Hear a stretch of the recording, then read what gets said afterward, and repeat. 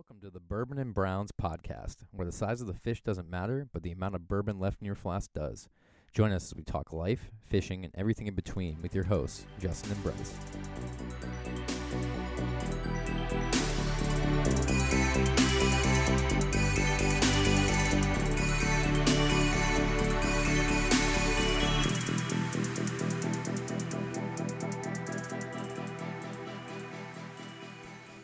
Hey, what's up, everybody? Another episode here, Bourbon and Browns. This is episode number 8, the Ocho, coming to you live from PA and lovely Louisiana. Justin, my man, what's going on? Oh, nothing much, dude. Speaking of the Ocho, I think I just watched Dodgeball on their... Did you? Yeah, on like ESPN 8. That's a thing now. I figured you'd be watching college football. It's back tonight. Yeah, no, I mean, this was like last weekend. Oh, okay. Yeah. I was going to say Northwestern and Purdue. Yeah, I'm watching a little bit of little Big Ten okay. action. Obviously, the big games aren't till this weekend, but... Yeah, 3:30 it's tomorrow. exciting, man, to have college football back. So exciting. I know you're a big college football fan, so that'll be fun. I know, it's the best time of the year, man. Like, I mean, I love Labor Day. Work's been absolutely horrible this week, trying to, contain my excitement for this week. So it's been rough. Yeah, I mean, at least you had a lot of time to think about that today in your air conditioning-less truck while you were sweating profusely, like the players that will be playing will be. I don't even want to talk about it, to be honest with you. Connection. I don't even want to talk about it. Nope. Was this your company car or your personal? No, truck? yeah, it was my company car. Oh, okay. So they'll probably get that fixed then. Yeah, well, so here's the kicker, right? All right, so I'll tell a story. So I work in the construction field, and I kind of drive. I drive like pretty far every morning and every evening to get to and from work, and then I'm driving back and forth to job sites and things like that. So I'm in my vehicle a lot throughout the day, and it was 3 days ago. So what is it? Thursday today? So Monday or Tuesday? I can't remember because I'm in such a fucking haze from this week.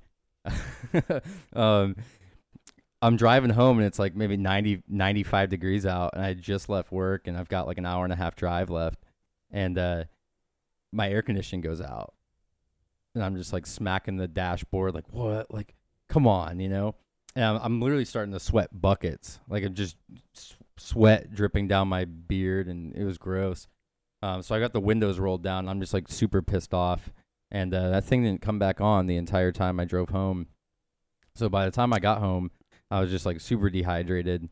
So I cracked open a beer to rehydrate a little bit. Oh, of course. Of course, standard. That's It's the old standard rehydration. Yeah, hydrate or dehydrate with a brewski. Obviously, the right choice. Would expect nothing less from you, Mr. Yeah, Ultimus. thank you.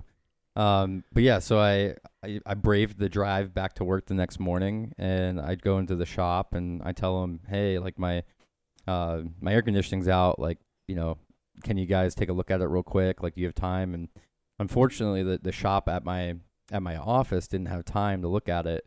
So they sent me to a Ford dealership. So I took it down to the dealership, and they looked at it, and they told me it would take at least 2-3 days to really figure out what the problem is and fix it and do some other things with the car that they needed to. And I told them that wasn't an option because I live an hour and a half away. So I would have had no way to get home. So I've been just sweating it out the rest of the week. So it's pretty cool though. Like on your way to work, if you had the windows cracked, you'd be all right. But when that mid-afternoon heat is probably what's getting you, right? Yeah, I mean, in the morning it's not bad. I mean, yeah. It's still like, unfortunately, we hit a heat wave just in time for my car to take a shit. So yeah, no kidding. I mean, it's been like probably 75, upper 70s, like in the morning, and like really muggy, which is like bearable. But in the afternoon, it's been like probably about 94, between 94 and 96 degrees driving home. And I mean, even with the breeze is just so hot. It's just like slaps you in the face. Yeah, and the humidity's bad, but I mean, it is what it is, man. It's almost Labor Day weekend, so I get to very true. Yeah, I get to watch some football. I get to fish a little. Yeah. You know. What's your plans this weekend? Ooh. Okay. So coming home Friday. Hopefully, be out of work pretty early. Yeah, I hope so. And I think I'm gonna try and hit like a little late evening, hatch. Hopefully, of something, on the little Lehigh. Um, Gonna break out the rods again and try and get after it for a couple hours until dark, and then By hatch, you mean giant mouse patterns, right? yes. In the dark? How did I forget? Yeah, I don't know. of course. I'll throw some Just mouse trying to follow patterns. along. I'll throw some mouse patterns just for you, Bryce. Please do. I might even throw a woolly bugger, just wow. just to just to get basic as fuck. Yeah, just for you. You're like, you're so far out of your comfort zone right now. I love it. Yeah. Because our goal here on Bourbon and Browns is to make people and ourselves feel as uncomfortable as possible. Yeah, it makes me feel pretty uncomfortable thinking about throwing like that's growth. a pumpkin Yeah, spice growth. woolly bugger. It really does. It makes me feel But you got to basic. do the Rapala knot too, so it has good movement in the water, right? So it's not directly tied to the eye. That's a good. Yeah, it's not right happening. there. It's just gonna be a straight retrieve. I'm not ready for that. All right. Yeah, Well, shit. yeah. You throw it under a tree and swing it out into the current. Anything could happen. You know, just hang on. I'm just kidding. I As long might as you- try it. I might As try long it. as you don't hook any children, or that guy that had the bucket that was sitting on the side of the river, letting fish go. He wasn't. He had the No, intent of he keeping wasn't. those fish. He's a dirty old man. I would definitely hook everyone. Hook all those. Absolutely. Yep. That's my a favorite pastime, trying to cast at little kids. Yeah, it is. Yeah, you just take. Yeah, it almost is a pastime. Yeah, now, you just take the since barb out and just scare the shit out of them. Absolutely. Yeah. Don't. Yeah. Just cut the shank and Yeah. or the hook bend, and then just. I'm just kidding. I seriously don't do Yeah, that. yeah, I so really it's don't. like Don't casting. don't do that. That's a bad thing. Don't try this at home. Yeah. Okay. Yeah, So well- you're gonna do that maybe tomorrow night, and then what else you got? Yeah, for the man. Saturday, probably Saturday morning, working on the house a little bit. So I just moved in weekend? and trying to get some things squared away, and then I might even try and break away a little bit to mid to late morning and fish again. And then it's college football all day after that, man. And then Sunday, I think I'm gonna try and zip out to Penns Creek. Yeah, I think I might do it. Either that or the Yellow Breeches out in Yeah, do it, Harrisburg man. again. Sunday, and I still haven't decided whether or not I'm gonna try and turn it into a 2-day trip and just sleep out there. In the Monday, that might happen too. But yeah, I'm definitely gonna try and get out there and get after it. So. Yeah, man, you could hike in just a couple miles, like nothing crazy far, just 'cause you'll probably be alone, right? So,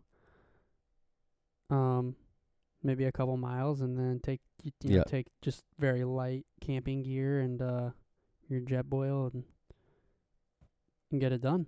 Yeah, man. I mean, I think Sounds- it's gonna be sounds so epic. hot anyway that I probably won't yeah, need a you probably lot. just sleep right outside. Yeah. So Or if you have a hammock or whatever. yeah, and I do. I love hammock camping while I'm fishing. Yeah. I think it's great. If you haven't tried it, definitely give it a try 'cause it's awesome. It's super compact and lightweight, Yep. so you can carry it in your pack. Yeah, That's it's a good option. it's not fun when it's cold out. Oh God, no. Which is Unless you my- have that setup like that dude at Deep Creek. yeah, Remember I mean that's like Like the you got to have insulated- like a insulated setup for it. You got to be a big time hammock You camper. do. So that's an investment. Yeah, but right around now into probably about late September, October, when it's only getting down to like in the 40s and 50s overnight, like it's doable. Dude, fuck yeah. Yeah, Well, that sounds like a good weekend to me. yeah, man. I mean, it should be fun. You're a Penn State fan, right? I am. Yeah, we're gonna watch Penn State, App State, at 3:00. They're playing. Where are they playing? Appalachian State. Yeah, I know. Are they playing at Appalachian State, or is it I think it's a home game. a home game? Yeah, I'm pretty positive it is. How far is that from you? Happy Valley's like maybe 3 hours from Allentown. Okay, 3.5. so a little bit of a drive. Yeah, Okay. but should be fun. Yeah, man. Sounds good. Yeah, what are your plans? So I am planning on taking off tomorrow night, heading down to New Orleans. Ooh. And looking to fish Saturday and Sunday. There's a couple marshes that I want to try out down there.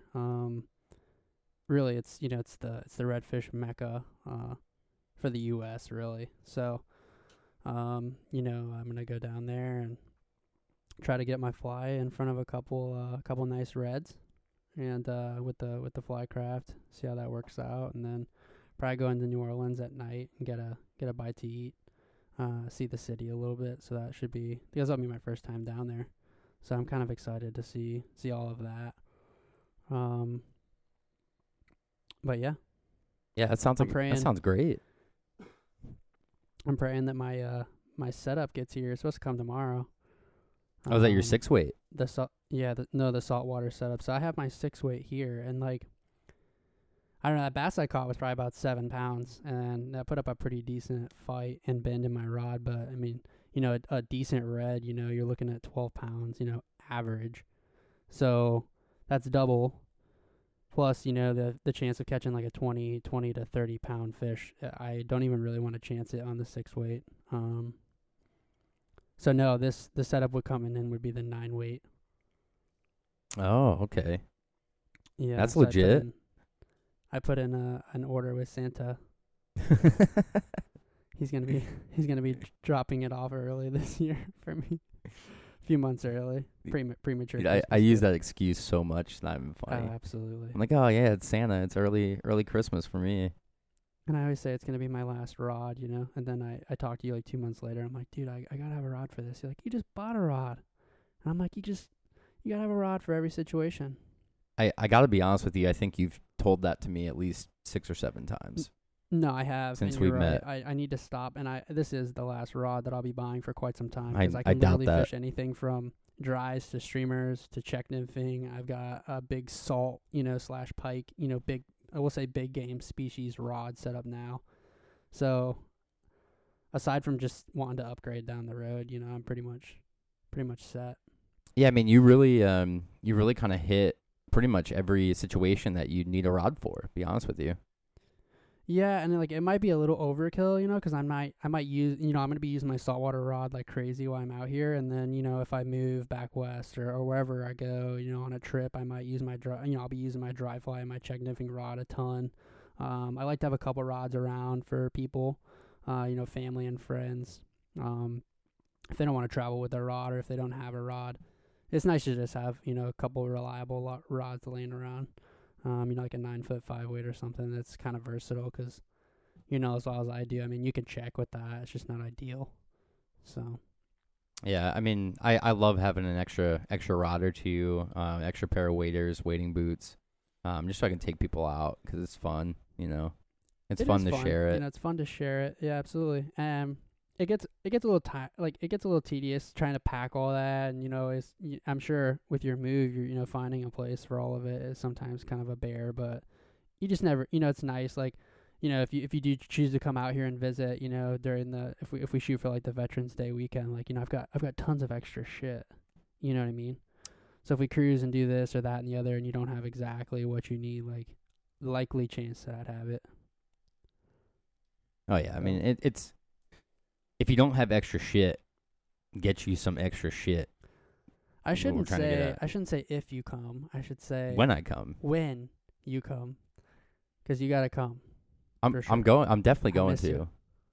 This is happening. I mean, honestly, it needs to happen this fall or this winter. Oh, like a trip 100%, or something. Yeah, like I'll do whatever I can to get you out here, and we'll, like I said, we'll plan it all out and figure out the logistics of it, at least from that side. And then obviously we got to start planning the big trip, which is the one with Sean.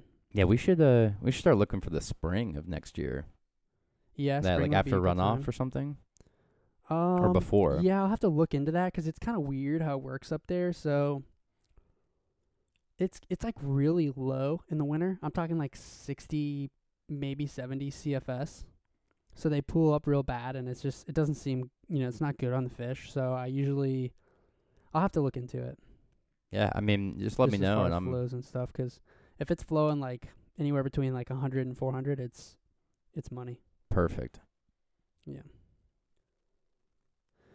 So that'll be my plans, but we'll kind of get into to this week's interview for the podcast. So. Long story short, I was on Instagram, cruising around, and I met this guy, and he's got like a website and everything. So we're gonna have him on for an interview. His name's Mike Brown.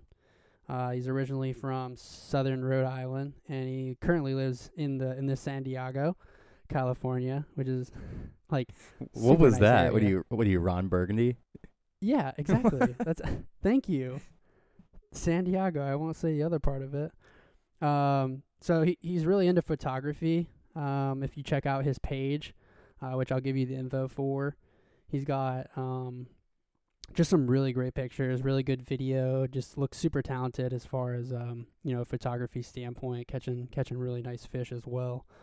Looks like for work he teaches kids how to skateboard and obviously does the photography gig, but loves to chase bass. He's done saltwater and trout fishing as well. I think he does it both on the fly and also conventional bass and stuff like that. So it'd be fun to have him on and pick his brain. Just anything related to fishing, and I'm actually kind of curious about the photography aspect, because a lot of us that fish and hunt and all that stuff, we want to capture it for those that don't either know, or the people that do appreciate it in a way that it displays it how we want, if that kind of makes sense. Yeah, it definitely makes sense. I mean, to it kind of takes share the experience from like a third person bird's eye. Yeah, you could be like me and be taking pictures with my phone and look like an idiot, and it really doesn't capture what the essence of what I'm doing. Or you can be like Mike, right, and really capture some great pictures and some great scenery and some great bass. I mean, like take a look at his website. It's awesome. It's great. Like, just to kind of get a peek inside some of the things that he does, and with photography itself, with traveling to these locations, and what we're most excited about, the bass fishing that he gets into, and a little bit of a different perspective. So with that, I think we'll jump right into it.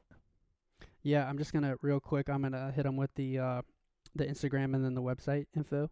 So his website is actually on his page. So if you're on Instagram and you're searching, it's New School NEWSCHOOL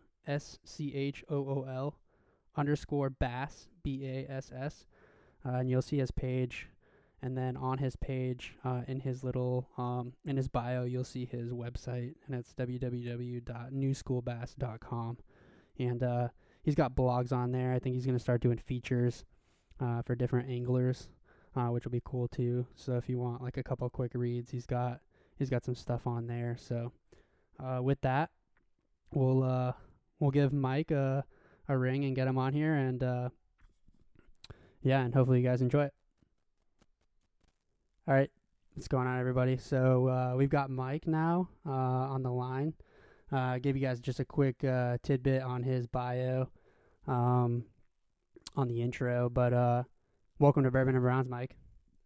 Yeah, I'm stoked to be here chatting with you guys. Yeah, it's good to have you on. Absolutely. It's kind of cool how we connected, just kind of on Instagram by chance, which is always nice.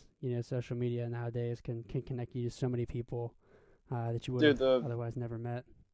The fishing community on Instagram too, I have to say, is like exceptional. Like, I've met some really cool people, just straight through Instagram. I'm the coolest, though, of course. Of course. Me and Bryce. That's what's up. But yeah, man. So we obviously checked out your Instagram a lot and your website, and I got to be honest with you, it's awesome. Thank you very much. Yeah, fantastic photographer. Thank you. Yeah. I don't know if you want to kind of delve into some of your photography, and I know you're super passionate about it, and it kind of goes hand in hand with your fishing. Yeah, I mean, I'll give you guys a little bit of background on kind of my come up as a photographer, and how it kind of plays into fishing, and kind of go off that. I've been shooting for a while now. Definitely, like, fly fishing is what got me into photography for sure. Didn't always focus on it, but recently I've definitely rediscovered my love for it, and just it hasn't been something I've ever stopped doing, but really just focusing on it now and getting on the water and shooting photos. It's just the best, you know. It's like, for me, shooting photos of fish and of fishing is almost as good as catching fish. So it's just super fun. But yeah, no, I started shooting a while back, shooting videos with my friends out on the water. We'd just go fish all day and bring a camera and kind of just film a lot of video at first. And then I kind of got more into shooting photos of the fish and of the action. And, I think all along, you got to really, it's got to be about the passion with photography. You got to, for your work to really shine, I think it needs to be, you got to be shooting something you love. And, I've shot a lot over the years, weddings, commercial stuff. I've worked for clothing companies. And it never really like struck home quite the way fishing does. So that's just been huge to really get back into that. And being in Southern California, it's a great place, specifically for bass fishing. We have world record quality fish here. So that's been huge. And, I grew up in Rhode Island and started shooting there, and I grew up on a lake, so that was always in my backyard, just waking up, sunrise, shooting photos. And then the Atlantic Ocean, New England, it's just an amazing striper fishery and all salt water too. So just having that to learn and kind of just figure out how to use the camera and how to capture the fish it was awesome. Yeah, it's interesting to hear the evolution of it, because you kind of, I don't know. Sometimes, I mean, obviously, like if you look at my pictures, I look like an idiot taking pictures with my iPhone on the water. But it sounds like, photography is kind of hand in hand with fishing for you, the passion you have, and it's interesting hearing the evolution of it, how you kind of found your way back to bass fishing with photography and tied it all together. Yeah, I mean, it's crazy. It's like something I've been thinking about a lot recently. Is like, since like cameras have been accessible to people, it's really gone hand in hand with fishing, because everyone's, the second you could take a photo, it's like, dang, I just caught a nice fish. I want to remember that. So, it's really cool, because it's something that I think goes hand in hand, and it has, since cameras were invented. So I couldn't agree more with both of you. I think we actually were talking about this in the intro before you hopped on, but more or less, it's capturing the story, right, of what you're doing. Because people that don't fish, people that don't hunt, all those different things, whatever it is, people that don't do that don't understand. They're like, why would you wake up at 5 a.m. To go beat the rush, to go freeze your ass off to go fish. People don't understand what's there, what's behind it, and I think. Of course, when you catch a nice fish, you want to remember that and you want to capture it, in all of its beauty. But at the same time, you want to tell the story. Like, I know a lot of your photos are like, of the tail or of the release or just of the water or, different shots that really paint the picture of what the sport, can bring you, not only from, just a conventional fishing standpoint, but also from the fly fishing standpoint, being, a little bit more absolutely original. But yeah, and that's what like New School Bass has been all about for me, is like it's kind of been my focus is like there's so many Instagram accounts out there that are like, just send us your best grip and grin and we'll repost it. And it's like, yep, that's cool, but like I want to see more than that. Like, I want to see the beauty of it, the fish swimming away, the what you went through to catch that fish, because there's just so much more that goes into it. Absolutely.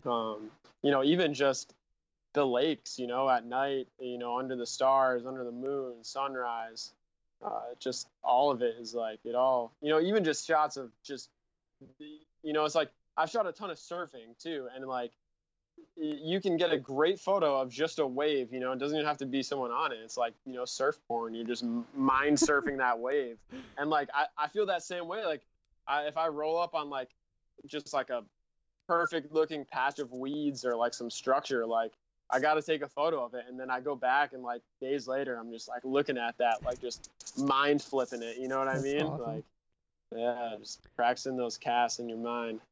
So, like, I know what you were kind of getting at as far as like photography really coming in and playing such a big role, in the outdoors, period. And I love it. It's like I love scrolling through Instagram. I love watching the videos. Like, I can't tell you how much time. I mean, I'm sure we all spend plenty of time, looking at other people's work because it's really incredible. But For sure. from my standpoint, it's hard. Like, you're right as far as like time management. I've never really gotten into photography. I really just use my GoPro. As the best as I can, and then I use, I don't have an actual, DSLR camera, and it's kind of a daunting task to get into that because it can be overwhelming. Like, what's a good setup? Do I need a tripod? What's a good mid-grade camera? How do I start learning all the features of it? And I know it takes time, just as anything else. It's just incredible what you guys can capture, and I appreciate it. I love it. And, obviously you have a passion for it, Justin as well. And, we've even talked, just getting a group together that can, that can discuss these things and help each other out, and it's just fun, man. I love it. No, it's super fun. And it's, there is a lot that goes into learning, but also, in today's day and age with YouTube and Google, it's like you can learn stuff so quick. And a lot of these cameras too, it's like, I mean, I'm all for learning proper technique and understanding what goes into a great photo, but a lot of the time you can kind of set it and forget it with these things. I mean, I don't want to say that, but at the same time, you kind of get a basic understanding, and you can Right. learn some of the programmed settings just to use those and kind of go off that. And it can be a little bit of work to learn, but it's definitely worth it. I mean, I think having a DSLR or something that can really capture depth of field That's amazing. it adds a huge element to everything. And Gives you those moody shots and just brings you back to that moment. the way you guys do like the focus shots, like if you have a fish and it's like like real close up, you can see the detail, and then the background's kind of blurred. Like I know it's probably just a real quick focusing technique, but it's, I don't know, just adds a different dynamic, and it's great. Absolutely, yeah. So it would take me way too long to figure out how to do that. Oh, dude, it would take me forever. And then you get like a picture of my of like my thumb or something. You get like a thumbprint. Oh yeah, look at this massive brown I caught. Oh, my thumb's in the way. Perfect. Yeah, oh god. I love shooting trout, man. I mean, they're just absolutely the most beautiful fish. Like, they're incredible to shoot photos of. I've seen a few guys that just shoot these like real close-up shots too. They have like a macro lens and it just focused on the pattern, and it's just such incredible work. I mean, those fish are just amazing to look at. Yeah, I think again that it goes back to the same thing, because it's almost a shame that a lot of us can't capture that. We can't show people that. It's like we tell, I start talking to someone about fly fishing, and they can immediately, tell like, wow, you really love this, don't you? Like you have a serious like passion for this. And I'm like, well, of course, and they get that, but just just a little bit of banter between two people, they don't really get it. And what you're doing on your website and on your Instagram page is phenomenal, because it's not just it's not just a grip and grin, like you said, which is a lot of those sites. And I think I wish they weren't on there, quite frankly, because it's not showing the sport and its beauty, right? It's just kind of like, oh, look at me. I don't know. I mean, like your hero shot. There's a lot of them out there now, and it's like, especially in bass fishing, it's like they'll be called bass fishing, but then it's just like clickbait, It's just like, how can we get a zillion views? And it's like, absolutely, all right, it's cool, like that's a shocking video, but like it's supposed to be fishing. Like, what's going on here? Yeah, I understand.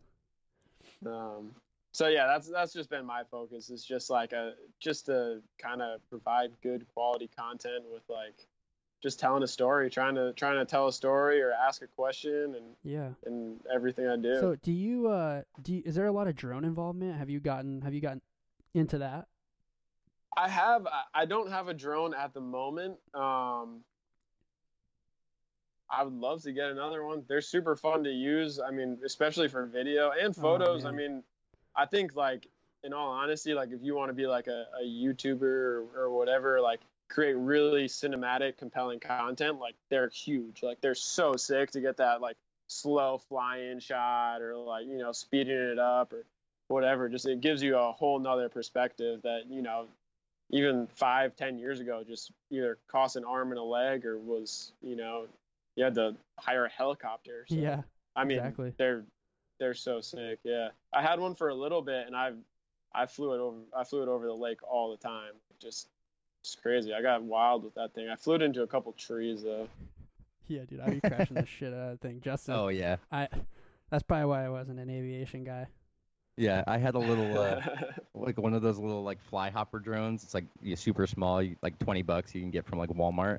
Yeah, And yeah. I think that lasted all of about 15 seconds. Like Yeah. I took off and flew it right into my TV, and that was it. I was like, nope. Especially after a few Labats, you're not going to be Yeah. flying Oh, it yeah. very There was well. plenty of Labats involved with that one. Yeah. They can be a little tricky to fly, but I mean now with like the whole satellite thing, it's like once you get them up there, they kind of just like stay there. Yeah. It's Oh cool. yeah, Like, I you can read really about cover that. 'em and Yeah. all that stuff. Yeah, no, you get them to like track you and stuff. It's sick. When I had one, I was working for this real estate company and I was just shooting photos of houses all the time. And they're like, "Hey, you want this drone? Like, we'll pay you extra if you can shoot drone footage with this drone we give you." And I was like, "Sure, I'll go fly it over my lake. Like, awesome." And that was sick, absolutely. but I don't know if they got sketched out because I crashed it too many times or what. So it was short lived. That's awesome. But, Well, hey, speaking of drone footage, actually, there's no segue for this. Actually, that was horrible. No, so you know, obviously you're in you know, Southern California and the San Diego area, and you know, I'm just from scrolling through your website and your Instagram, you know, obviously super, you know, got a huge passion for bass, and I kind of wanted to go like get into what you actually do to kind of prepare for a bass trip, and you know what you're looking for photography wise on top of a bass trip. Kind of go over your preparation, just because I know I have no idea what's out there in San Diego in that area. No, it's definitely a crazy place to live and especially to fish. I mean, a typical day, like I don't have a boat right now. Like I said, I'm originally from Rhode Island, and I've been here for like 3 years now. And you know, I just got like a 12-foot John boat back home that I kind of have like rigged up on the lake. You know, I built a nice little casting platform in the bow and got the trolling motor mount up there and everything. But I don't have that right now. So basically, you know, when I moved out here, I just brought a couple fly rods and I have one spinning rod, but I was like, I'm just going to fly fish a bunch because I don't want to bring all my conventional rods, my bait casters, like, you know. So it's definitely like pushed me to fly fish a lot more, which is super cool. But yeah, like typical day. I mean, recently I've been fishing with one of my buddies a lot, and he's got a pretty sweet boat. He's got like a 18-foot Champion with a 150 Merc on the back. So like basically we'll, you know, try and get out on the water pretty early. Like I was talking to you guys before a little bit, a lot of the lakes here have a schedule. So like they're not open 7 days a week, and they're not open at night except certain nights. You know, they have night tournaments or certain nights designated for night fishing. Or wearing a ghillie suit, right? Yeah, or wearing a ghillie suit and hiding under a bush. Real combat fishing. Yeah, that's a whole nother story. Yeah. But yeah, so like I think most of the lakes open at 5:30 or 6. So, you know, with the photography, it makes it a little bit trickier. You know, the night before, I'm usually just going through my equipment, cleaning the lenses, making sure everything is charged up, making sure I don't forget anything. Same thing with the rods, you know, your kind of typical prep. I'm not like, I could be way better about it. Like I could definitely prep my stuff. I could spend some more time, but I try and just make sure everything's clean and good to go.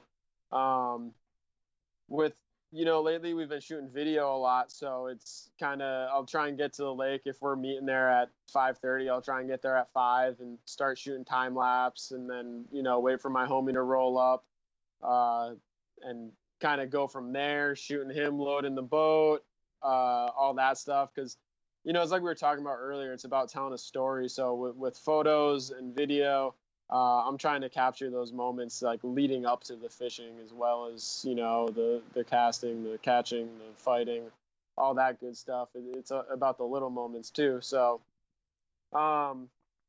yeah, just kind of making sure all that is covered. It's I've been shooting a lot of video because I really like the storytelling aspect of it, and I think it's great for content. I personally I watch more video than I don't know if I watch more video than I look at photos, but I'm definitely more engaged with video. But personally, like I love shooting photos, so I always have two cameras on me, at least. Yeah, so like pretty much I have like an older Canon that I use to shoot video. It basically, like, I've skateboarded a lot growing up, so I kind of have like my fisheye set up on that. So a nice wide angle. I kind of have that in hand at all times, like trying to catch to cast. You know what I mean? Like, we have a GoPro rolling too, so that kind of adds if I'm caught up in a moment or something, trying to shoot a photo. At least we have everything covered, and that way I can step back and shoot a few photos. But I also have that wide angle that, personally, like, it's really not much better quality than a GoPro, but I just think the dynamic range, you get a little bit more vivid colors. So I like to have that in my hand. And then as far as shooting photos, I have a Nikon D750. It's a full frame DSLR. Normally shooting with like a 50 mil, 70 to 200.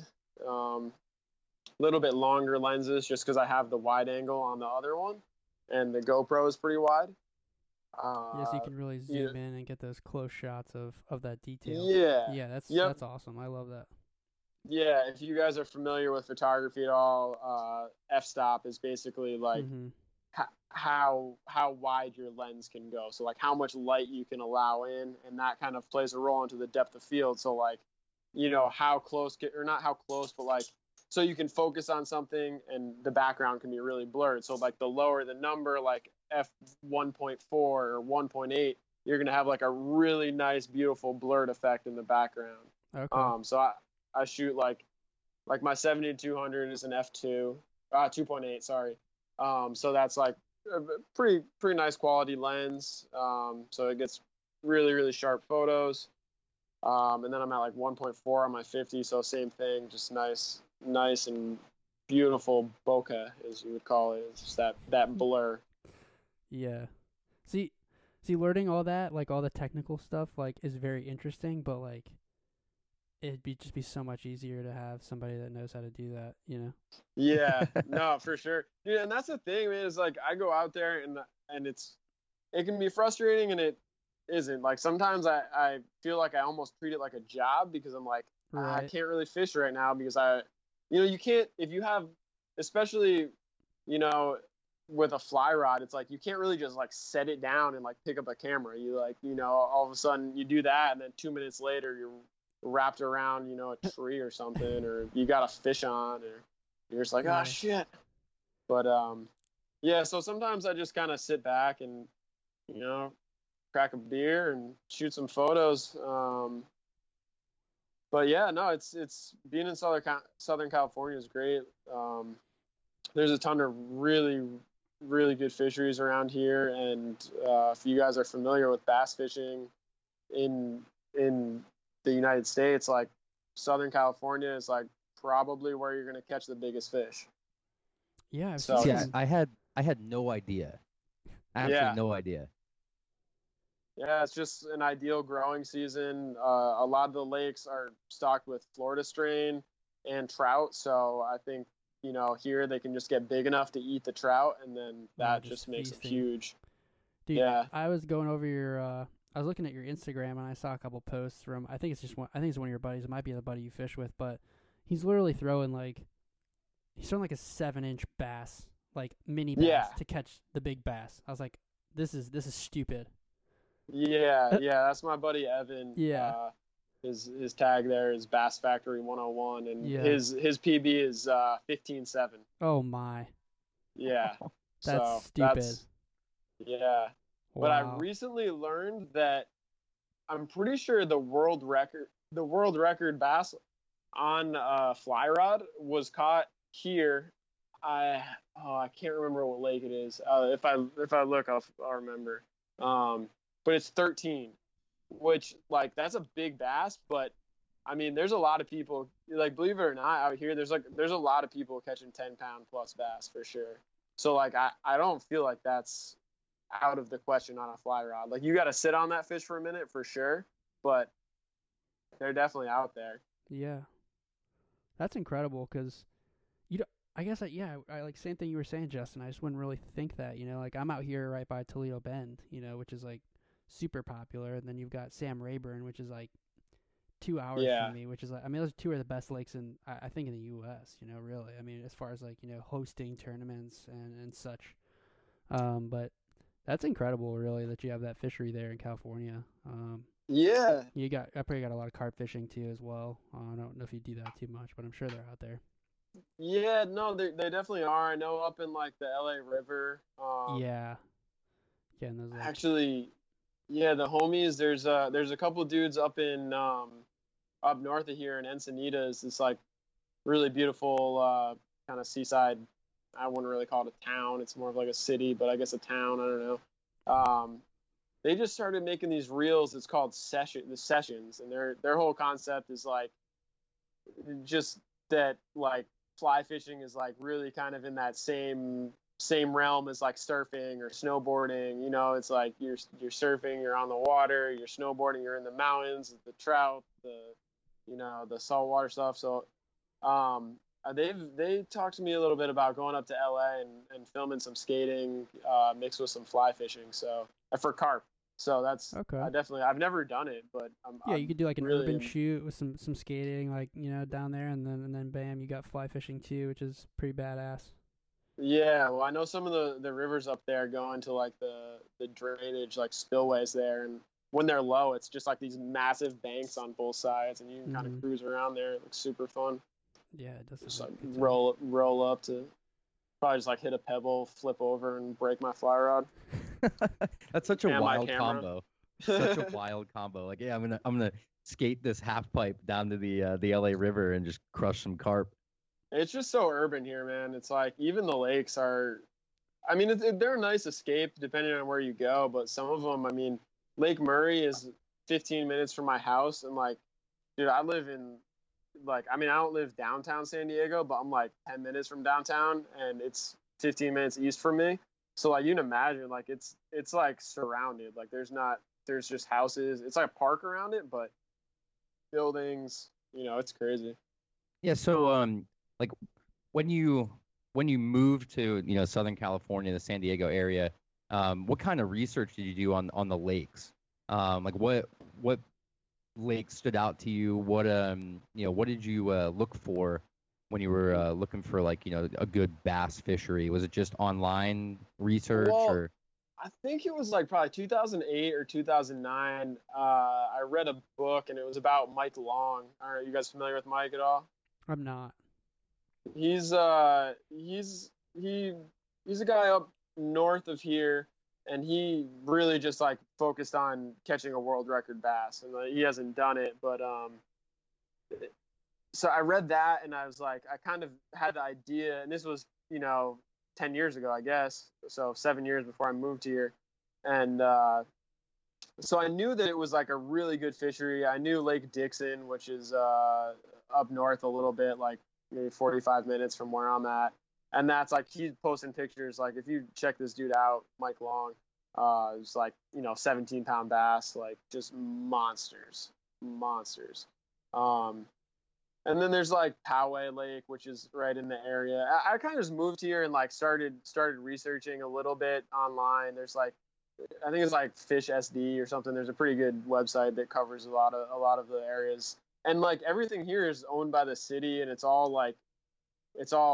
made to be super accessible. So there's a ton of information on it. And then Instagram, dude, like the way I met my homie that I fish with every weekend now is just Instagram, just hitting people up. Like, dude, I think for me it's kind of easy because I'm just like, hey, like, can I come on your boat and just shoot some photos of you fishing? And people are generally like, I mean, I think some people take it as like, who's this guy like trying to find all my spots, because like whether they're into tournaments or trying to catch a big bass, it's like people get a little bit protective, but the community here is pretty chill. So I've had some good luck just reaching out to people, and I think people generally like getting their picture taken, especially when they're doing something they love. So it's been easy to find water and find people to go out with. And most of the lakes you can rent a boat too if you want. Oh, that's So neat. Yeah, yeah. people would definitely just be like, yeah, who's this weirdo who wants to come drink on my boat? Like if I was trying to do it. Right. I guess I got to take up camera and photography some then. beer, let me on. Yeah. Yeah, right. That's fun. No, this works out pretty well. Yeah. That's really interesting. So it's pretty much like, I mean, obviously you're meeting your best friend, your best fishing buddy on Instagram. I just never really even thought to do that. To be honest with you.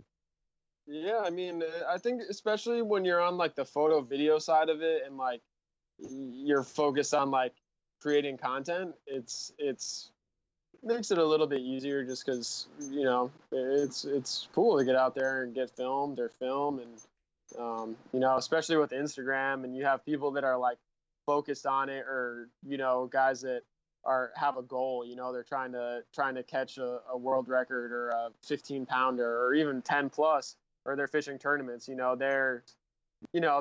want sponsors and all that, and that's iPhone photos are great, and there's definitely guys that just kill it with GoPros or just shooting real simple video, but I don't know, I think it's kind of crucial to have some good shots, and people are pretty receptive to that. Yeah, for sure. Would you say what's your goal with bass fishing? Do you think it's was it originally to catch, the world record bass on the fly, or the world record bass in general, like all tackle, or has it kind of evolved over time? It's definitely evolved. I mean, my introduction to fishing was pretty simple. Like I grew up on a lake in Rhode Island, which is the ocean state, and it's kind of ironic because the striped bass fishing there is just phenomenal. And I just grew up on this lake, and it was just so easy. I always had a canoe growing up, and then John boats, and I had a bass boat at one time. So I was just going out there just for fun, man. I didn't really care. I mean, obviously catch the biggest fish you can.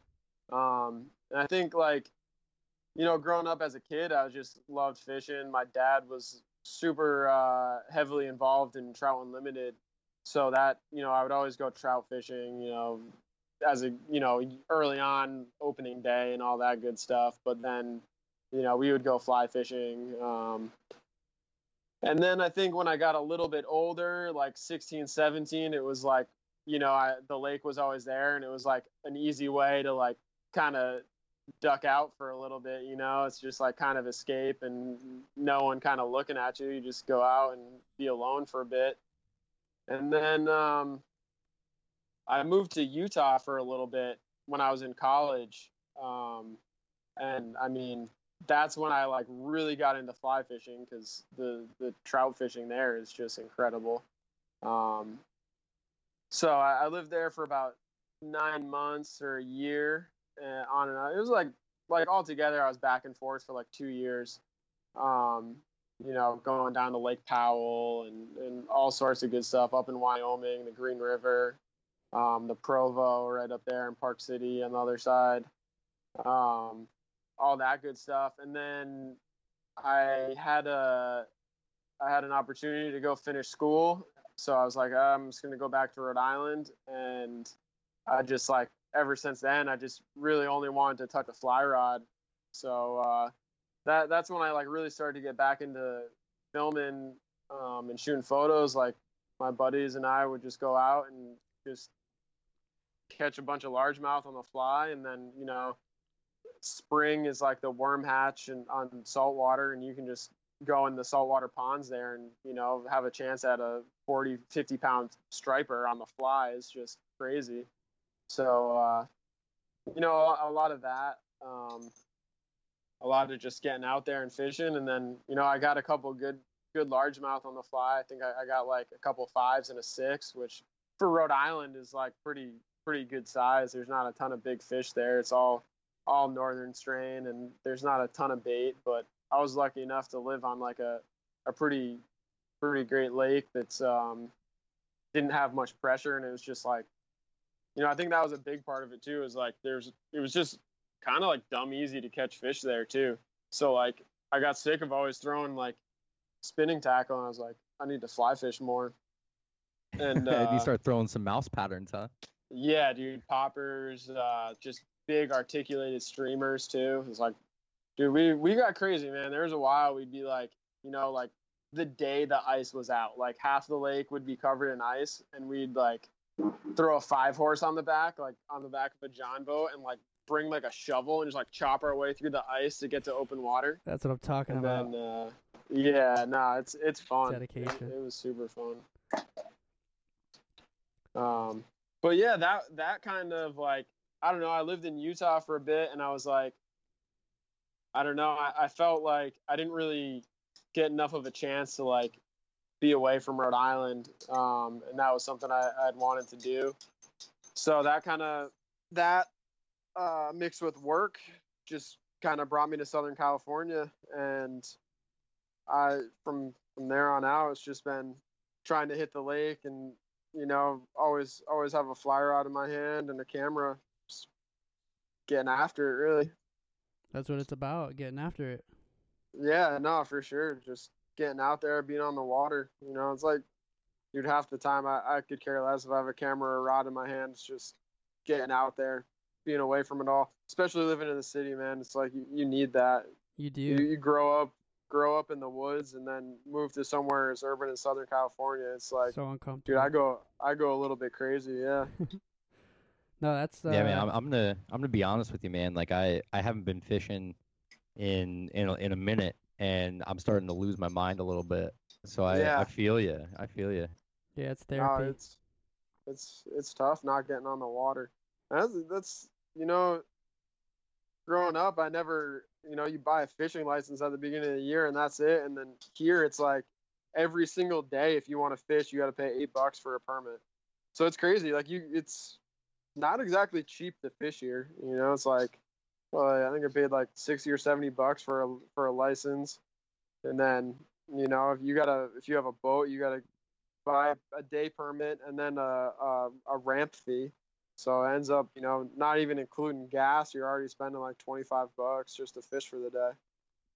Wow. Wait, so they don't have Like any an type annual? of like they don't have like an annual fishing license? Like you have to buy No, they have license just to- they have an annual fishing license. You got to buy that, and then each lake, I don't know if they're just owned by different cities or exactly what the deal is, but each one charges a daily fishing fee. It's like $7 or $8. Unreal. Imagine I would that, Justin? definitely be out there in a ghillie suit. Like going every to Yeah. the little Lehigh, and it's like, oh, I'm just gonna go catch this afternoon hatch. It's like, oh well, put your $8 in the drop box. It's like, what? Yeah, it wouldn't happen. It wouldn't happen. No, that's exactly how it is. I mean, I know they need to make money, but there's other ways. I don't know. Yeah. I mean, there's a lot of things by different by state. I don't feel like I've like really lived here long enough to completely like get a grasp on how well they manage the lakes and the fish, but it seems pretty well. I mean, then if you want, a lot of these lakes you can go rent a boat for the day, but that's another $30 just for the day. But I mean, it's kind of a nice option to have. If you got a buddy, it's not too bad. Split it, $15 each. So that's nice. I don't have anywhere to store a boat at my place, so it definitely makes for a decent option. It's just you got to fork over the change. Yeah, I guess it's an interesting thing to talk about, just because, or to think about, just because it's like, we take for granted our public waterways, especially here on the East Coast. Take it for granted. But you have to think, like, maybe by putting in that $8, every time you go out and fish, um, or the quality of fish, is it better? Or am I more likely to catch a 16, 17-inch brown, or a 7-pound bass, um, instead of For sure. going for free, and maybe not having the chance at a fish like that, maybe not having as great access, because I know some of the things that we deal with, especially down south, was the access, the private property, getting, like, shot Oh, at that's as you're so trying to get to the frustrating. river. Yeah. Well, So it's interesting. Like, I think I'd be willing to pay, a couple bucks just to gain access to a large body of water. Yeah, I mean, I like to think that it's going to a good cause. I mean, certainly the size of the fish here is, much bigger than your I guess average bass.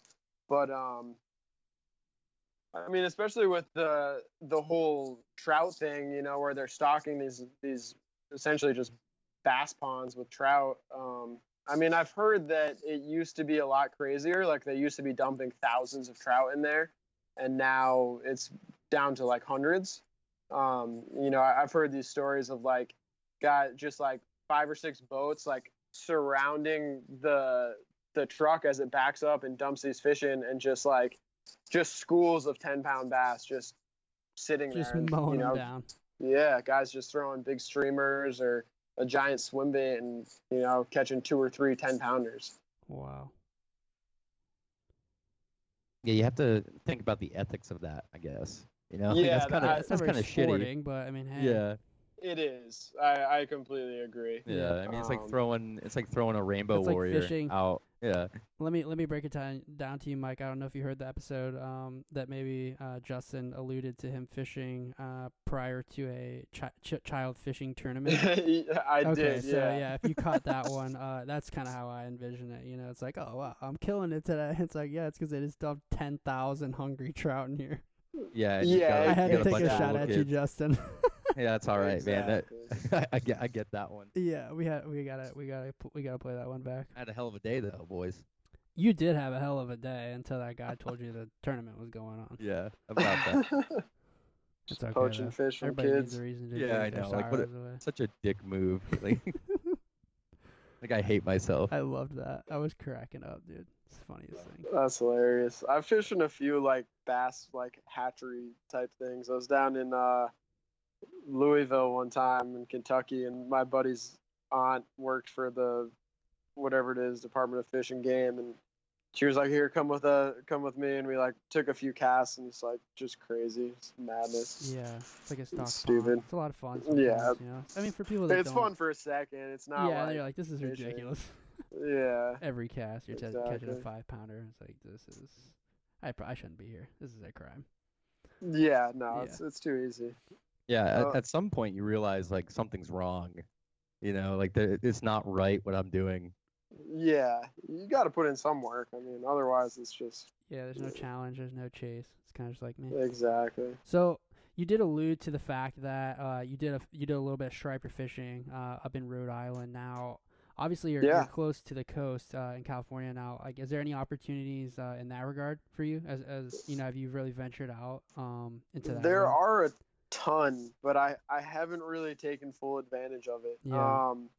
One thing I've been dying to do is they have these like San Diego Bay bonefish that I've really wanted to go. I guess you kind of got to get like down south a little bit closer to Mexico. Yeah. I mean, not really. I think they're up here too, but that's where I've heard like guys are catching more of them. So that I've heard is super fun. I know there's like Corbina and I know there's guys out there too, like catching mako on fly rods, which is like, yeah, that's crazy. Like that's gotta be get so the much 12 fun. weight and hang on, boys. Yeah. No, I mean, especially right now, it's like, I'm pretty sure, I don't know if it still is, but I know at one point this summer, the water was like the warmest it's ever been. So I'm sure like I'm sure the shark fishing is like incredible. Oh yeah, I know there's been a lot more, you know, I mean, not to like throw this out there from a surfing standpoint, but I know there's been a lot more white shark sightings and stuff and activity, you know, in California in general, and I think that has a lot to do with what you're talking about as far as, you know, temperature and stuff like that, as far as migration. Yeah, it was crazy warm a couple weeks ago, just like 105 for like 5 days in a row, Good 6 God. days. Yeah, it was brutal. Yeah, so the reason I kind of brought that up, you know, obviously I just moved to Louisiana, so I fish for trout by trade. You know, I grew up in Utah and Colorado, and then you know, I fished for trout as long as I can remember, and then, you know, I got stationed out of Fort Campbell in Tennessee, you know, with Justin, and, you know, we did get to do some trout fishing, you know, up near the Smokies, which was great, but primarily, you know, I had to resort to warm water. I mean, that was what was there. It was accessible, you know, I didn't have to drive, you know, hours at a time to fish. So I kind of had to learn, like, you know, that whole new style of fishing, which is great because it's, you know, it's such a challenge. And then, you know, now in Louisiana, I've got the bass, but now I've got the saltwater, you know, so I was telling Justin, like, I'm going down to New Orleans this weekend to try my hand at redfish. That's what's up, Yeah, and try to chase some of those guys and, you know, maybe catch, I mean, you never really know, you know, kind of a wild card in the ocean, but absolutely, it's just fun, man, when you were talking about kind of, you grew up fishing for this and now you're kind of transitioning to this. It just makes you more well-rounded, you know, as a fly fisherman. It's not so much about the fish. Again, it's about the experiences, you know, getting out in these different climates and different terrain. It's a lot of fun. Yeah, I'll tell you, like, growing up doing, like I said, I always fish for largemouth a lot more, but, you know, growing up throwing a 9-weight on the ocean when it's blowing, like, you get pretty used to casting in a lot of wind, so it makes, you know, a day on the lake or a day on the river seem a little bit a little more mellow, and it's nice. I mean, obviously you got to watch out for brush and you're kind of picking apart cover more, but yeah, the backhand cast, I love my backhand cast now. Yeah, absolutely. I can't backhand cast at all. Yeah, I suck at it. Justin's a good roll caster. That's about it. That's all I got. Because I don't know if you've checked nymphed a whole lot, Mike, but we, you know, you don't really need a back cast for that. It's really just like a dump cast, essentially, kind of like when you're bass fishing with, you know, big heavy streamers. You got a big, big weighted line on there and a nice stiff rod. Yeah, no, I haven't done too much of that. Yeah, it's a whole different ball game because, you know, like for bones or you know, dry fly fishing and stuff, you're really, that back cast is essential, you know, because you gotta put that fly exactly where it needs to land. But when you're doing check nymphing and stuff like that, really, I mean, you know, the essential part of it is drifting that fly through there at the right depth, you know, with the right pattern and stuff. It's not so much where it's exactly, you know, landing. So it's just more of a dump cast. So yeah, and you don't get many hang-ups. For sure, yeah. No, that's definitely nice. I think too, like fishing off the back of a boat a lot, especially with like bass fishing. I'm generally like the second guy on a boat, so always just kind of got to make sure, you know, you're kind of at the mercy of whoever's in front steering. So yeah, kind of got to learn to cast all. Yeah, exactly. It's already been fished, and you know, got the B water and the like B roll 15 times. Yeah, yeah. That's funny. Yeah. That's the same thing as a drift boat, really. You know, if you got two guys, like one guy's bound to get the shaft here and there. So. Yeah, I mean it works out, but I feel like a lot of time I'm throwing you know, I have a fly rod and my buddy's, you know, throwing a swim bait or something on a conventional setup, and it's like you just covered that water about 15 times in the time it took me to make 3 casts, and I'm fishing in the back of the boat, so it's like, you know, it's amazing and I can't watching cast them whip those distance. lures, man. Just zipping them in there, and just skating them, and just like pulling those fish in. I'm like, dude, are you gonna fight the fish, or are you just like, is this a tournament? You trying to get it in, and like the less amount of time, the better. Water skiing. Like, golly, like I love fighting fish. That's why I do it. But yeah, I mean it's cool with the big swim baits, just because they're like, monsters. You get a fish on one of those, you know it's gonna be giant, and then it's like, you know, it's pretty easy for a good sized bass to throw a heavy lure, especially when it's just treble hooks. Sure. So it can bounce around, but yeah, like I've been throwing a lot of streamers. That's kind of been my thing, is like just as big as I can go, just try and imitate that trout or sunfish or shad, and just size up as big as I can. I got like an 8'8" weight, Hell yeah. and then I got a 9'9" weight as well with like a large arbor reel, which is kind of my saltwater setup. A little bit overkill for the bass, but fuck, man. I mean, if you get into a 16-pounder, you're gonna be thankful you have yeah, that. exactly. Yeah, fishing heavy cover. Yeah, absolutely. That's what I just picked up Yeah. a 9 weight, so I'll be curious. I've never casted a 9 weight, so we'll see. But that's gonna be my saltwater rod. Nice. Yeah. Sometimes it's a little tricky, especially. I don't know. I think that the 8 weight might be a little 8'8" weight. It's like kind of stiff and a little bit shorter too. So it's Right. like you don't get that whip. Yeah. But that's a fun fit. I mean, the hook set on that is just like, Oh, yeah. feels so good. can't Just wait. laying. Yeah, just pull on that line and just let him have it. Oh, I can't wait. It's gonna be great. nothing like it. I'm getting like really bad anxiety thinking about having to fish streamers now. Dude, it's so much fun. I love fishing Dude, streamers. I'm telling you, Justin. Like, so Justin has a hard time hanging on to his comfort zone. Dude, the dude can check nymph like nobody's business. You know. Yeah. I just been telling him to get out. Like, I have to do it too. I'm like, dude, just only take your streamers, because it forces you to branch out. And a lot of times, if you're fishing a river and you're searching for big trout, like, you may not catch anything at all. Yeah. That's kind of that's the risk of fishing big streamers. But like you said, when you do connect, it's usually a really good fish. Yeah, no, I mean that's the same way with what I'm doing. It's just trying to get my hands on or tie like a 9-inch streamer or something massive, and Wow. just It's like pike flies almost. yeah, no, exactly, yeah, Yeah. pike, muskie, I mean, those same bass type is of thing. Just such big looking mouths, for a man. good fish. Yeah. So you're tying all your own streamers? I was for a while. I haven't been recently just because I've had so much material and like I just couldn't fit it all in the car when I came out here. I also, when I moved here, it was a little bit short notice and wasn't quite planning on staying for so long. But yeah, so I didn't bring all my stuff and I haven't shipped it out. But I have so much tied already and just stuff my friends have sent me and all sorts of goodies.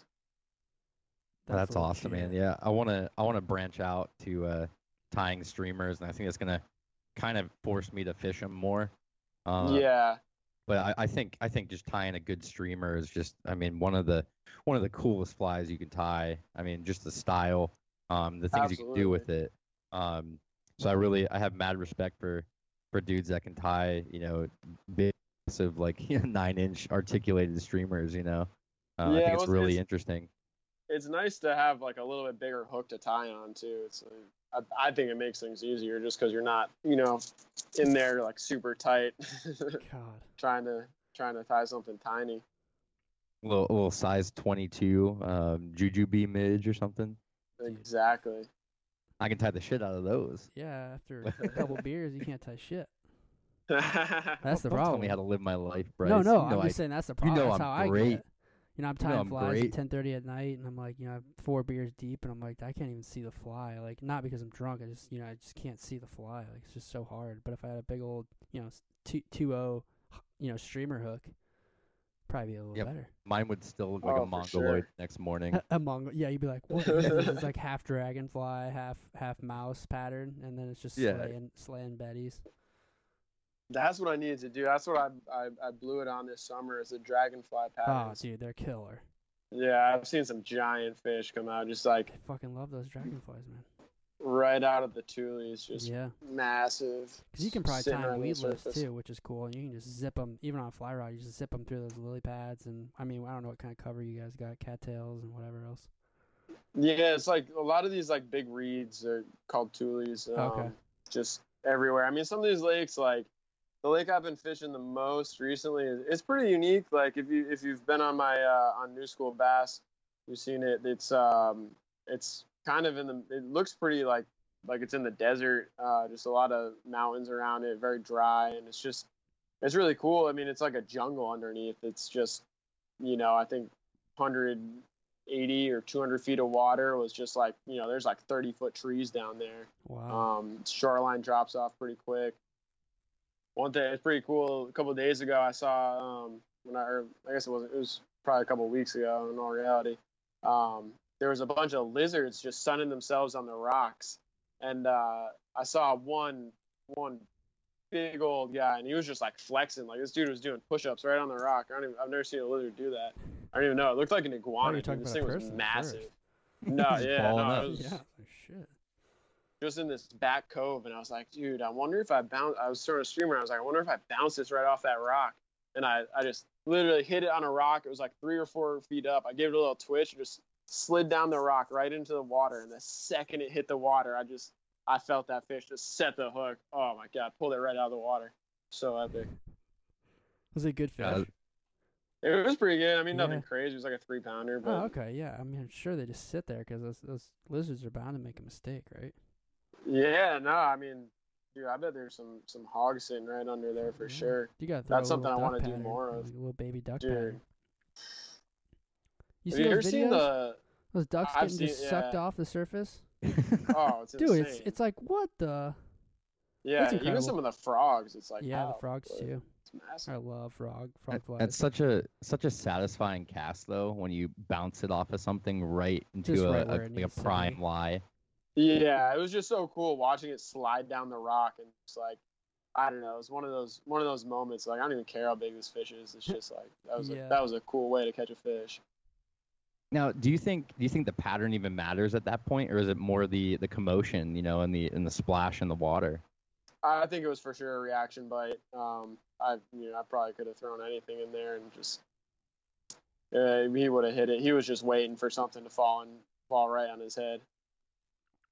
Yeah, sure. I mean that's wild when you think about it. That it's just you. It didn't matter what you threw. You perfectly imitated like a split second in time. Yeah. That's so cool to think about.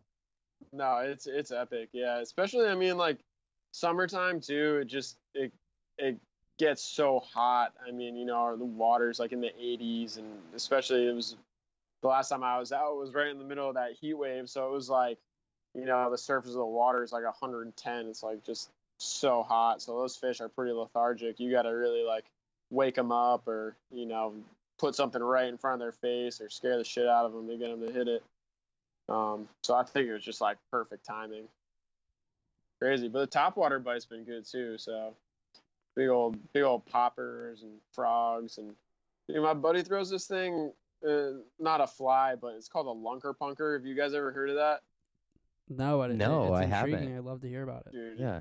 It's like something you catch a muskie on. It's like a 9-inch, like just board. Like it's just like a black, like just massive plug. And like this thing, like, dude, it like looks like an alligator would eat it. Like it's huge. And dude, you just get fish blowing up on it. It's insane. Like I've never seen a bass hit something so big. Wow. And this thing it's got like a treble on it, yeah? Like you can catch fish. Yeah, it's just kind of like a walk the dog bait. Like it just goes back and forth. And it's just so big, though, dude. It's amazing. I mean, anything from trout to bass, to saltwater species, the amount of like the size of the prey that they're willing to attack is astounding. Oh, for sure. Brown trout eating another brown trout that's like half the size of that brown. I mean, you catch like a 13-inch brown trout, and he's got a 6-inch brown trout hanging out of his mouth, and then 8-year fly too. It's like, what? Like what is it? What is a 30-inch brown little savages? Could eat like a little kitten. Yeah, dude, browns are so badass. It's insanity, man. Well, you got to think like what are bass capable of eating with their mouths? The way a huge bucket, small dude. children. Yeah. Seriously, like a 16 or 17 pound bass could eat like a full size duck. Oh, they're massive. Gone. Dude. It's like just what? So never. And when they get that big, their eyes like start to bug out. They're just like, they look like aliens. They do. Weird. I've noticed that. They just get real big and black, and it's like, oh shit. Yeah. No, it's crazy. And it's like that's a true carnivore right there, man. Yeah. Dude, absolutely. bass are like I've always loved them, but they're like a pretty prime predator for sure. Like they're badass fish. I mean, I just think it's so cool too, and like a big part of why I always like try and push fly fishing on New School too, is it's just so cool because like, I mean, any lake you go to in the country, and at this point, like a lot of parts of the world, like it can be a drainage ditch on the side of the road, or river, or reservoir, big lake. Like chances are there's going to be bass in there. So it's just like it's so cool that you just have like you can have one fly rod and like just go hit some farm pond or some urban little creek or a drainage ditch and like catch fish. It's just so accessible, which is just I think why I've always loved bass fishing. I mean, I love trout fishing for sure. Like I was up in the Sierras like back in June catching golden trout and some rainbows and all sorts of cool stuff. Dude, I've heard the Sierras are just like stupid good. Dude, it's like go there. That's all I have to say. Yeah, like it's fair enough.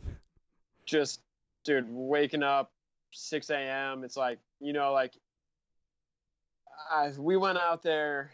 It was in June, and we were in this town. I think. Oh, what I can't remember the name of the town. Anyways, it's right near Mount Whitney, which is the highest peak in the continental U.S., I believe. And we were down there, and we stayed on the Kern for a few days, and there was like a lot of stocked fish, and it was great to be out of the city and camping by a river for a few days, drinking beers, just chilling, fishing every day. But then we were gonna go up and just like camp in Alabama Hills, which is like it's almost like Moab or like southern Utah, just kind of like weird rock formations.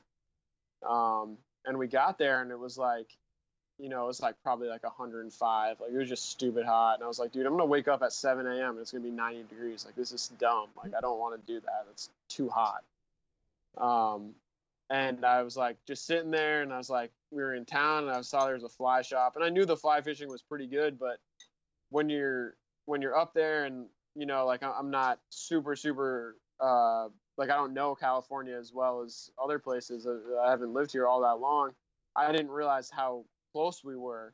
So I was like, pull it up on Google, and I was like, I know we're pretty close to Golden Trout Wilderness. Like, let me see. So I look up, and it's like a 45-minute drive. I'm like, all right, sick. Like, well, I'm getting out of this heat. I'm gonna go up in the hills a little bit.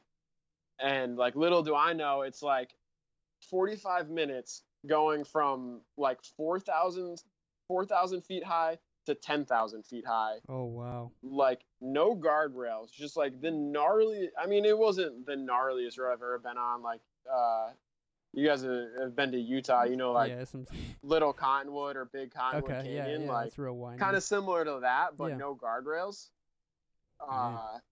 And we got up there, and it was like almost dark, and we set up camp and chilled for a little bit, passed out. The next morning, I wake up, it's like 30 degrees out. I'm like, holy shit, it's cold. Walk, probably like a quarter of a mile, half a mile down to this like big meadow, and it's like you're looking up, you're probably at 8,000 feet looking up at these 10,000 foot peaks with snow on them in June. And this stream is like, you could spit across the thing. It's like maybe 3 or 4 feet wide. So you're just sitting, casting across more grass than water, and just, little 6-9 inch, like beautiful golden trout. So that was the first golden I had ever caught. That was a bucket list for sure. I was super awesome. Stoked.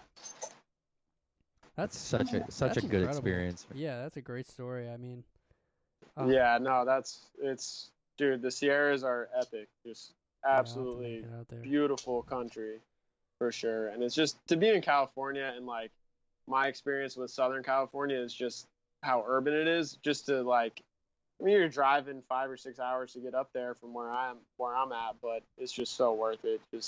Just to get that serenity and just get away from people for a bit. And even up there, there's the campsites are always kind of full, but it's just still worlds different. Sure.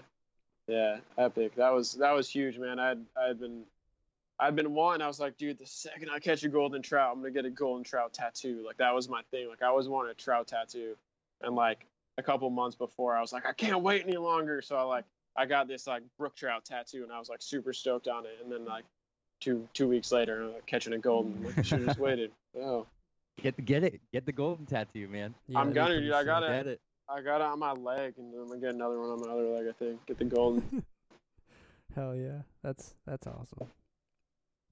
Yeah, it's good great, stuff, man. I mean, That's such a good idea. I think I'm gonna get like a brown tattooed on my ass or something. That's what I'm gonna do. yeah.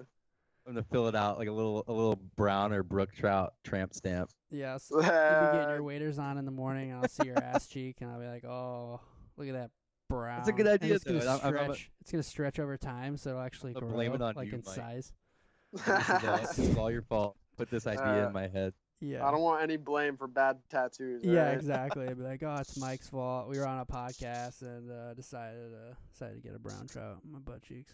So that'd be fantastic. It's like I think that's like it has more to do with my bad decision making than anything. Oh but- yeah, it's not the tattoo really. Yeah, no. Yeah, it's just a symbol of remembrance. Hey, so Well- you guys have been fishing in Pennsylvania a little bit, yeah? Yeah, Justin has. Yeah, Okay. I grew up here, and then I obviously I went down to Fort Campbell with Bryce for a couple of years, and I was down in South Carolina for another 2 years, and I just moved back in March. But Dude, Pennsylvania's pretty sick. I've fished quite a bit. Just my cousin went to school at Penn State, and just right outside of State College is amazing trout fishing. oh I yeah, was it's so good. so I mean, sick. it's really it's interesting because it's all limestone limestone Oh, the bed. hatches are insane. Yeah, I mean they're awesome, and I mean you've got like a different type of fishing just because you've got all that like algae and bullshit on the bottom, so you kind of gotta be aware of that and really match the hatch and pick them out. But oh yeah, State College is so good, and really all over the state. You get up to the West Branch of the Delaware, down to the Yellow Breeches. Man, what's the other the Juniata? Like, I mean, it's really I don't want to say it flies under the radar, but it's kind of a hidden gem, especially with like West Virginia right here, and I mean New York. Man. Yeah. Yeah, I love it too. Just like being out here. Like, I mean, I grew up and there's a few trout streams near me that I fished quite a bit. But just having that lush green, just overhanging trees, that's something that like, Western rivers, we don't really see that all that much. It's more mountainous and dry and that kind of stuff. I mean, there's obviously trees, but not the same as that lush East Coast greenery. Yeah, it's really tight. I mean, it's almost like it's kind of what I would picture like a perfect spring creek to be like.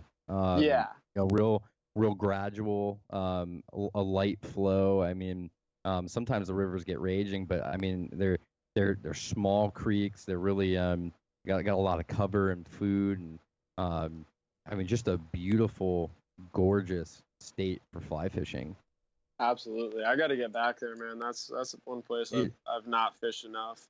I got to be honest with you, man. Like I live here and I don't fish it enough. I really need to, but you are more than welcome anytime you're out here to come crash at my place, and we'll go fish a little bit. Yeah, I appreciate that. I've been kind of scheming lately on trying to get back to the East Coast for a bit. And I think that if I do, I'm just going to have to like make it an epic road trip, and I've already had I've posted a few times on New School, like just like throwing the idea out there, and I've had a pretty good response with people just like, dude, roll through, I'll take you fishing. And like, I just want to do that. I just want to like fish my way across the country for sure. Hell yeah, that'd be awesome. That sounds Absolutely. Yeah, beyond make that epic. happen, man. Yeah, I've driven back and forth quite a few times, and I've done, I got family in Colorado, so I fished the Arkansas quite a bit. But Dude, I really? need to like Like the, Colorado's sick. up because I went to school in Pueblo. Oh yeah, Salida? Yeah, so you fished the upper Arkansas. Yeah. Yeah, it's really Yeah. good. I fished it down below Pueblo Reservoir.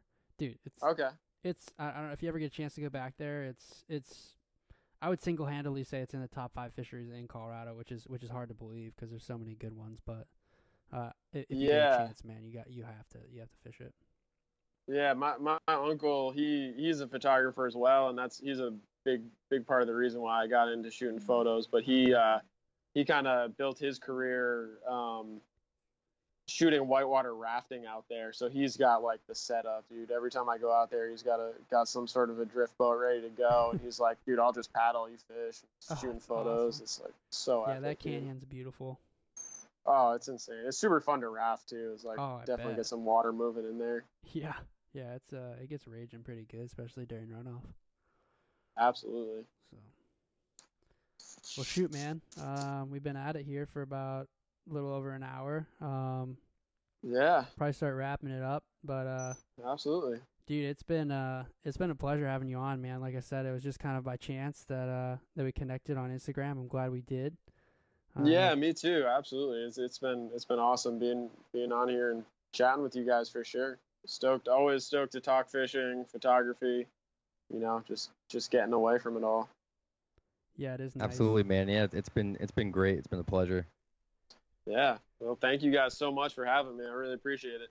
Oh, absolutely, man. We'll stay in touch for sure. If you do your road trip, you can swing by Louisiana and do some saltwater, and then swing up, some other places, and eventually, maybe make it to PA on your way to Rhode Island or whatever, and fish. With us. Yeah. Dude, it'd be a blast, I've never man. taken that southern route, so that's definitely on the list. Yeah, there's a lot of good stuff to be had out here. So, once Absolutely. again, man, thanks for coming on, and yeah, we'll try. Yeah, thank you guys again. Yeah, absolutely, man. All right, have a good one.